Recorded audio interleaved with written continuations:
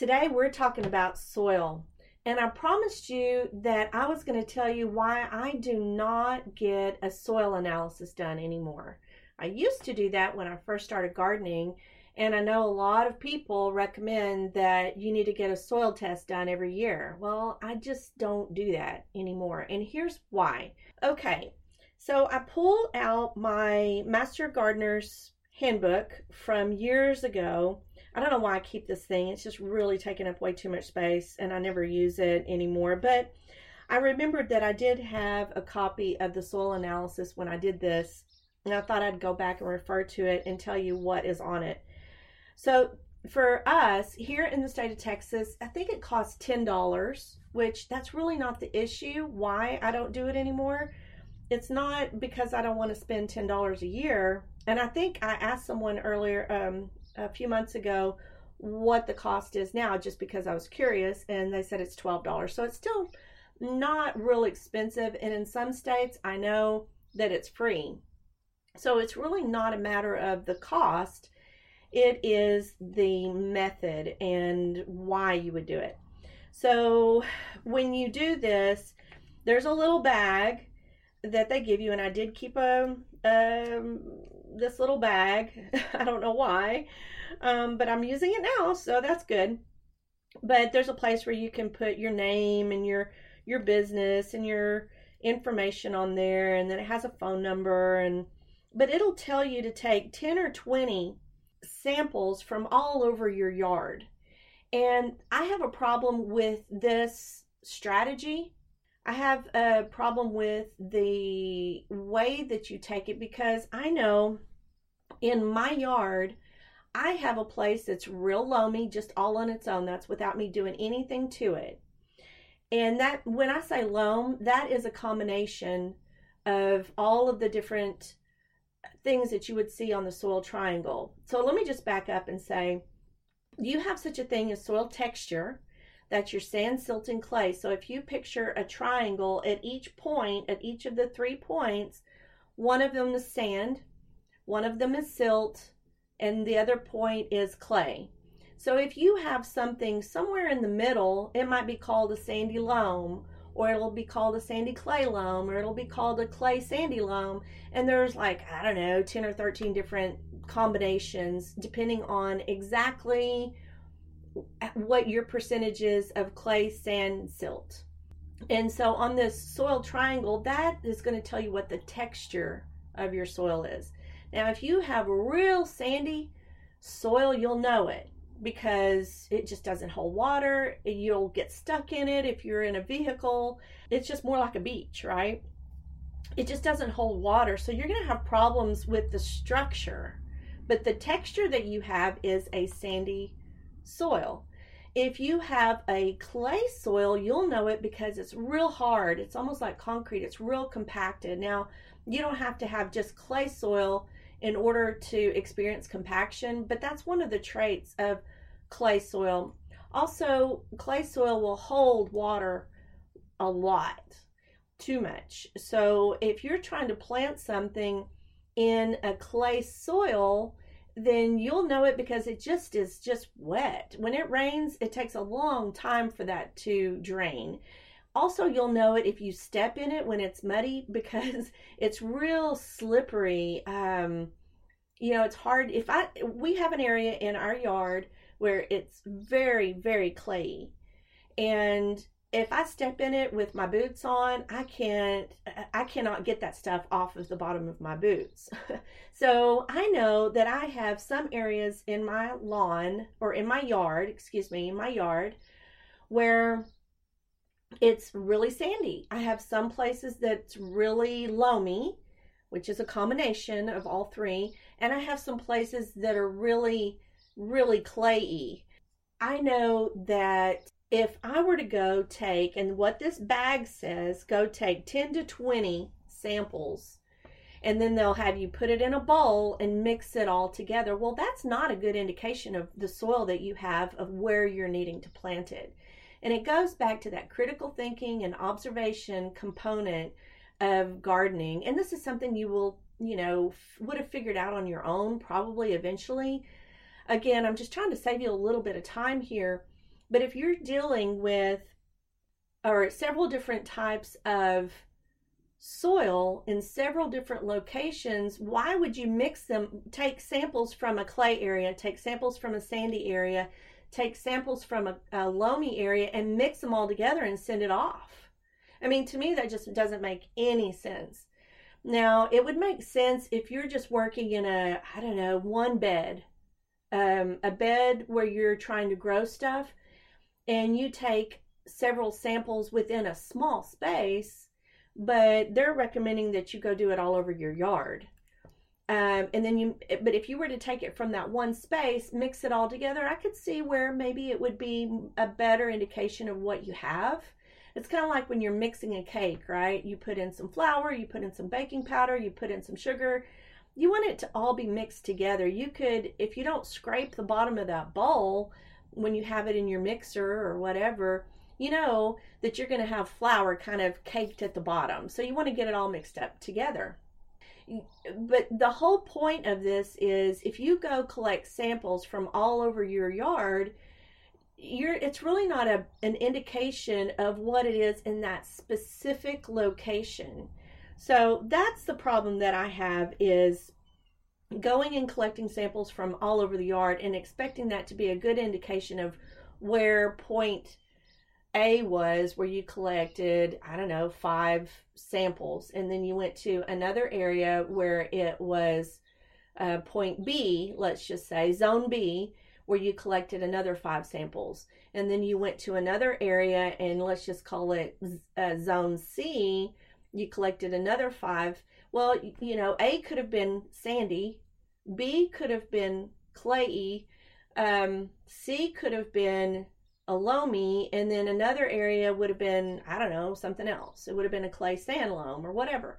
And then you mix all that together. That's just not a good indication of what your soil is in each location. It's just not a good methodology. I just don't, you know, over the years I have come to the conclusion this is just not a good data gathering method for me. So that's one reason. The other reason is when you get the report back, you're going to get a report. I'm looking at the book here. It says soil analysis report. It's going to tell you what your pH is. So let's talk about pH for a second. So pH, what that means is the power of hydrogen. And it's a very technical mathematical equation that's based on the power of hydrogen, and there's a lot of numbers behind the numbers you don't really see, but they reduce it down to make it simpler for people, and they put it on a scale from 0 to 14. So if it's very, very low, closer to 0, that's very acidic, or if it's very alkaline, it's way more towards 14.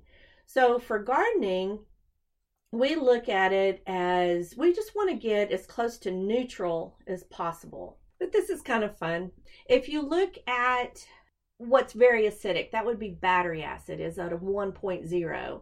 Your gastric, the acid in your stomach, that's 2.0. Lemon juice is 2.4. Cola is 2.5. And vinegar is 3, apple and orange juice is 3, beer is 4.5, coffee is 5, milk is 6, pure water is 7. That's where we want to be as gardeners, as neutral as possible. Blood is like 7.35, so it's a little bit on the alkaline side. Plain shampoo is 8, seawater is 8. Did not know that. Alkaline. I'm looking at a table here because I always think this is really interesting. When you go from 0 or 1 to 14, what the pH factor is.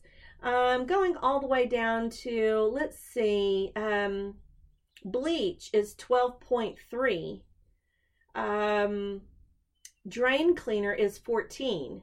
So you have it all the way from the very caustic to the very caustic. You wouldn't want to touch anything that's a 1, and you wouldn't want to touch anything that's a 14. That would be bad for you. We as humans cannot tolerate that. Our skin cannot tolerate that. But we, as in the garden, We want it to be as close to 7 for most plants. Now, when someone is in a certain kind of soil where it's acidic, they're talking about somewhere around 5. They're not talking all the way down to 0. They mean a 5, a 6, something like that. In some cases, maybe like a 4, 4.5. If you're looking for a plant that wants something that's a little bit on the alkaline side, if you go up past 7, so anything below 7 is going to be on the acidic side. Something above 7 is going to be on the alkaline side. What I have found is that I have been making my own compost, and everything is pretty much neutral. It's really about on the 6.5 side of the scale. But here's why I don't worry about the acidity in the soil anymore if I'm trying to grow strawberries or blueberries, or I don't know, something that I know grows really well in East Texas because the soil is a lot more acidic there. That's where I used to live. Blueberries did great there. Pine trees do great there. Azaleas do great there. And then I moved to some place where the soil is not as acidic as it was, but it's not really alkaline either. It's more neutral where I live.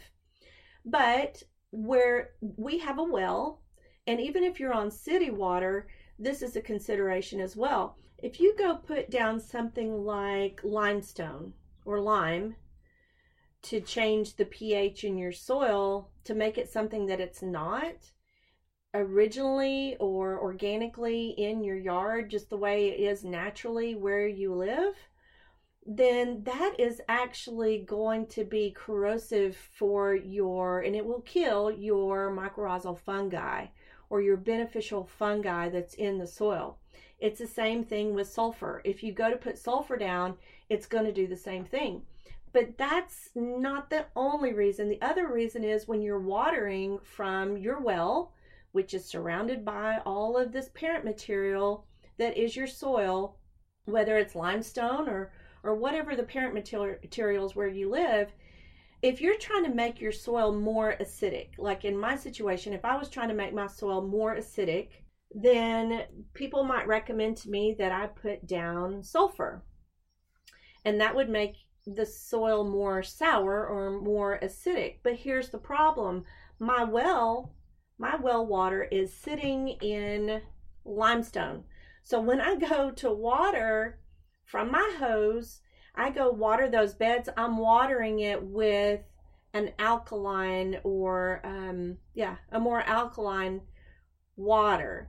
So that's why they say you have to keep applying these things. And again, as you know, if you've been listening to the podcast for any amount of time, anything that you have to add to the garden is probably not good for the microbiology that's living in the soil. That includes the fungi that's there.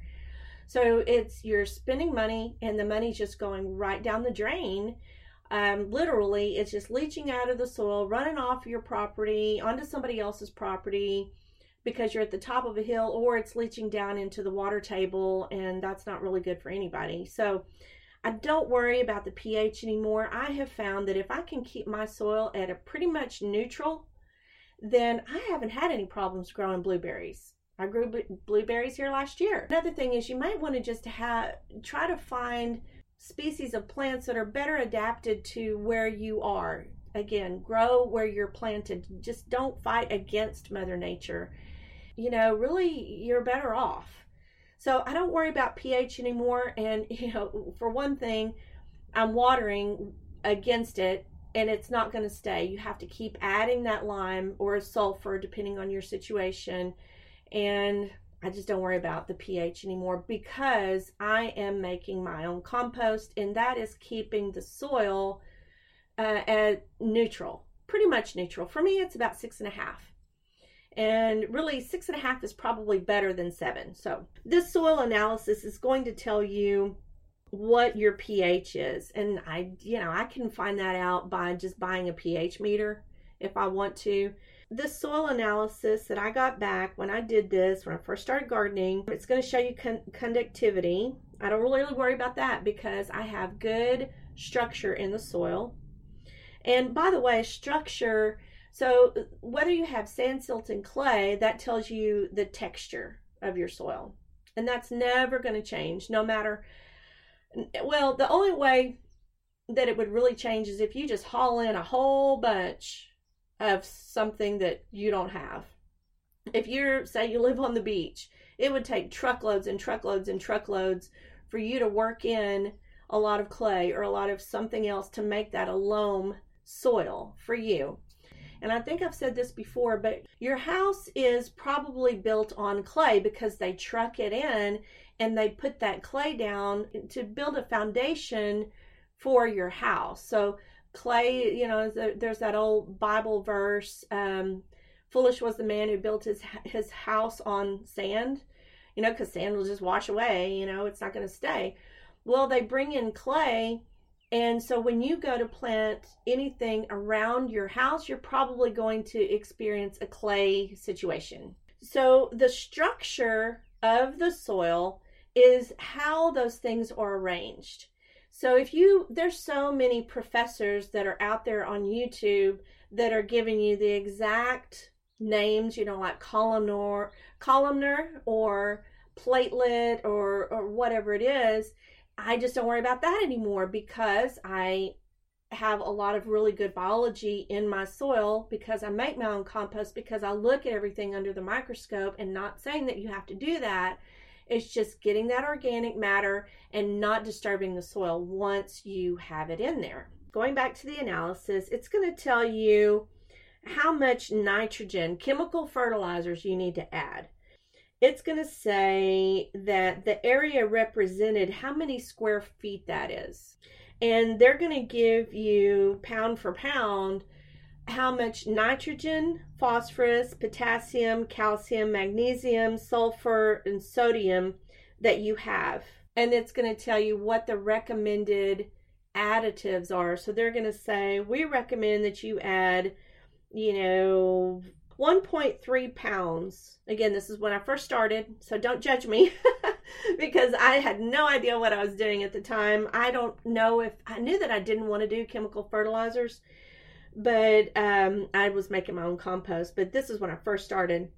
But it's saying they wanted me to put down 1.3 pounds of nitrogen for every 1,000 square feet. And I want to say I had 10,000 square feet. So that's how much they're recommending that I put down. Well, that's another reason why I don't get a soil analysis done, because I'm not going to follow their recommendations. I'm not going to put down that much nitrogen. It also gave me a recommended, how much to put down of phosphorus, how much to put down of potassium. And I think that's why a lot of people recommend you do get a soil analysis. There's a lot of garden gurus out there that are saying, I recommend you get a soil analysis done every year. Maybe you want to do it the first year just for kicks, just to see what you're dealing with. And I did. Whenever I first started, I did do this. So I'm not going to judge you. I'm not even going to know if you do it. But there is a way that you can do a home test with a mason jar. And again, there's a lot of people that have put YouTube videos up on this, on how to do this exactly. Anyway, so it's going to tell the YouTube video that you can do. Basically, you're just going to get a clear jar with a lid. You're going to put some soil in it from wherever you want to. And you can do this as many times as you want to because it's free. And you can get your results right then. But you're going to mix it all up. You're going to put it in this clear jar. It can be plastic. It can be glass. A mason jar works really, really well. You're going to fill it up with some water. You're going to shake it really, really, really good. And everything that settles on the bottom first is going to be your sand layer. Everything that settles next, I don't even remember, is going to be your silt, I think. And then clay is the finest particle. So it's going to be, I would just recommend that you go look at the YouTube video. And it's going to tell you, just YouTube or Google, how to do a home soil test in a jar. And it's going to tell you exactly how to do that. And you can find out what your soil texture is. Now, if I had someone from the Ag Extension Office come here and look at my soil, they would probably say that I have a loamy soil, which is not going to be true. If they were to look at the bed that I know has a lot of clay in it, I've just worked in enough compost extract, organic material. I have not changed the texture of that soil. I've only added structure to that soil in the way of introducing the biology. And I know I've talked about that a lot already. We will be talking about that again. But an expert would, without doing an actual soil analysis, if I were to send that same analysis off to a lab somewhere, it would come back and say that that was a clay soil. But to look at it, you would think that it's loam, just because of the way that I manage the soil. Okay, so I wanted to also say about the soil analysis, this doesn't give you all of the micronutrients. This is only going to do your basics, right? Your NPK plus a few other macronutrients. But it's not going to give you, on looking at this report, it's not going to give you what you have in the way of iron, zinc, manganese, copper, boron. It's not going to give you what kind of toxins or pathogens might be in the soil. It's not going to give you a full analysis. I think you can get that, but it's a whole lot more expensive. In the case of my neighbors down the road, they're not really my neighbors, I guess. They're not right next door to me, but they had a situation where they were spreading biosolids in a neighboring field. Well, the TCEQ, they came in and because everybody was complaining that they were spreading these biosolids, which, by the way, is human waste, from the big city, a county away. They were making it into pellets, spreading this human manure all over the pastures because the farmer wanted it. But the wind was blowing and it was blowing onto other people's property. And I really wanted to get the lady on here that I had a lot of conversations with. She was saying that it just smelled like you were living inside of a porta potty, which is horrible. I didn't smell it. It didn't affect me, but we did a lot of talking about it. And I said, that just doesn't seem like a good thing because it smells. I called the company. It's a whole other show. But that the same day that they came out and put a cease and desist order up on, they posted this and said, we're not allowing this anymore because it's a public nuisance. The EPA came out with a report saying there was 362 toxins and pathogens that they found in there. Well, the lady was asking, should I be concerned about growing food in my own yard? And I was just like, I don't know. I don't know how long it takes for that stuff to leach out of the soil. I don't know how much is blown over. I don't know if they did that. I think she's living in a pretty new house, like within the last year or two. I don't know if maybe the farmer that sold that land for them to build on might have been treated with these biosolids before they decided to subdivide and start building houses on it. So, this report that I'm talking about, this soil analysis, is not going to tell you if you have things like that on your property. So that would be a whole other test. That would be a whole other requirement. So anyway, that is why I don't do the soil analysis anymore. First of all, I don't really care about the pH because I'm watering with water from my limestone well, which is alkaline, and it would be, if I put down sulfur, then it's going to hurt the biology that I'm working so hard to work into the soil. It's going to be corrosive, it's going to be caustic, it's going to burn up the biology that I have put down in there. If you remember back when I was talking about nitrogen fixation on that show where we talked about how to fix nitrogen into the soil by using plants that pull the nitrogen out of the air and put it into the soil. I think it was the University of, I don't know, who was it, Mississippi or something, that was saying, don't put down any kind of limestone or sulfur because it could hurt the inoculant that you're going to be putting on your legume seeds that will help fix the nitrogen into the soil. So there's just so many reasons why I don't do all of these additives. And if I'm not going to do all of these additives, then there's no reason for me to get a soil analysis. So when it comes to growing where you're planted, to conclude this series, we talked about USDA Hardiness Zones. And if you don't know what that is, then go back and listen to day 1. That would have been Monday. I think most people are very familiar with what a USDA Hardiness Zone is, but just to know that it's kind of a moving target like all of these things, but you just need to have a general idea. You just need to hit the target. You don't have to hit the bullseye, and there's ways that we can fudge a little bit.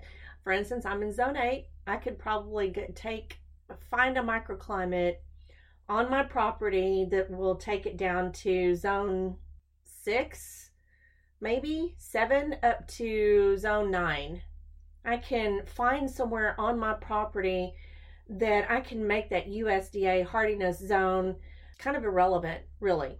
And then day 2, we talked about first and last frost dates and how that's an average based on historical data. It's really an indication of the future, but it's not a crystal ball. But it is a good thing to know. We also talked about chilling hours. It's just important that you know that some things need to chill. Some, especially fruit trees and nut trees, there are varieties that you can look for that will work within your chilling hours, unless you are somewhere close to the equator somewhere. Also, on day 4, we talked about the sun path and how it's different in the wintertime than it is in the summertime. But we also talked about microclimates and how I name my microclimates not like another kind of zone like 8 or A or C or Z. I name it after the origin of where that plant originated from, where it's native to. So I have areas in my yard that I consider to be Mediterranean or the jungle or Africa or just different places from where that plant came from. I look at an area and I say, you know what, this looks like the desert to me. Even though there's grass there, it's just kind of out on its own. There's no trees to protect it. There's no windbreaks. But I look for where the shade is, where the shade moves, where it's a little bit cooler because there's a wind tunnel there. You know, just different things on my property where I see is an opportunity for me to grow something that likes it there. And another strategy that I have done is to just, buy a flat of something, spread it out all over the yard, knowing that it's going to be kind of the sacrificial lamb, and see where it's the happiest growing. That's the quickest way.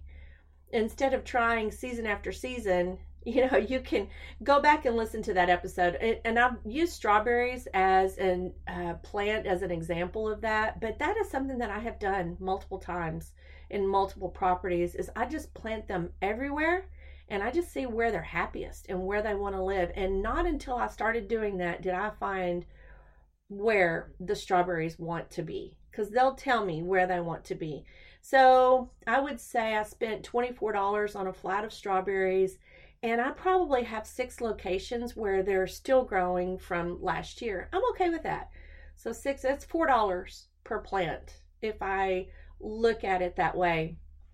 And now I know where I can plant more of them and feel comfortable that that's where they want to be. So that's another kind of methodology for looking for a microclimate in your yard.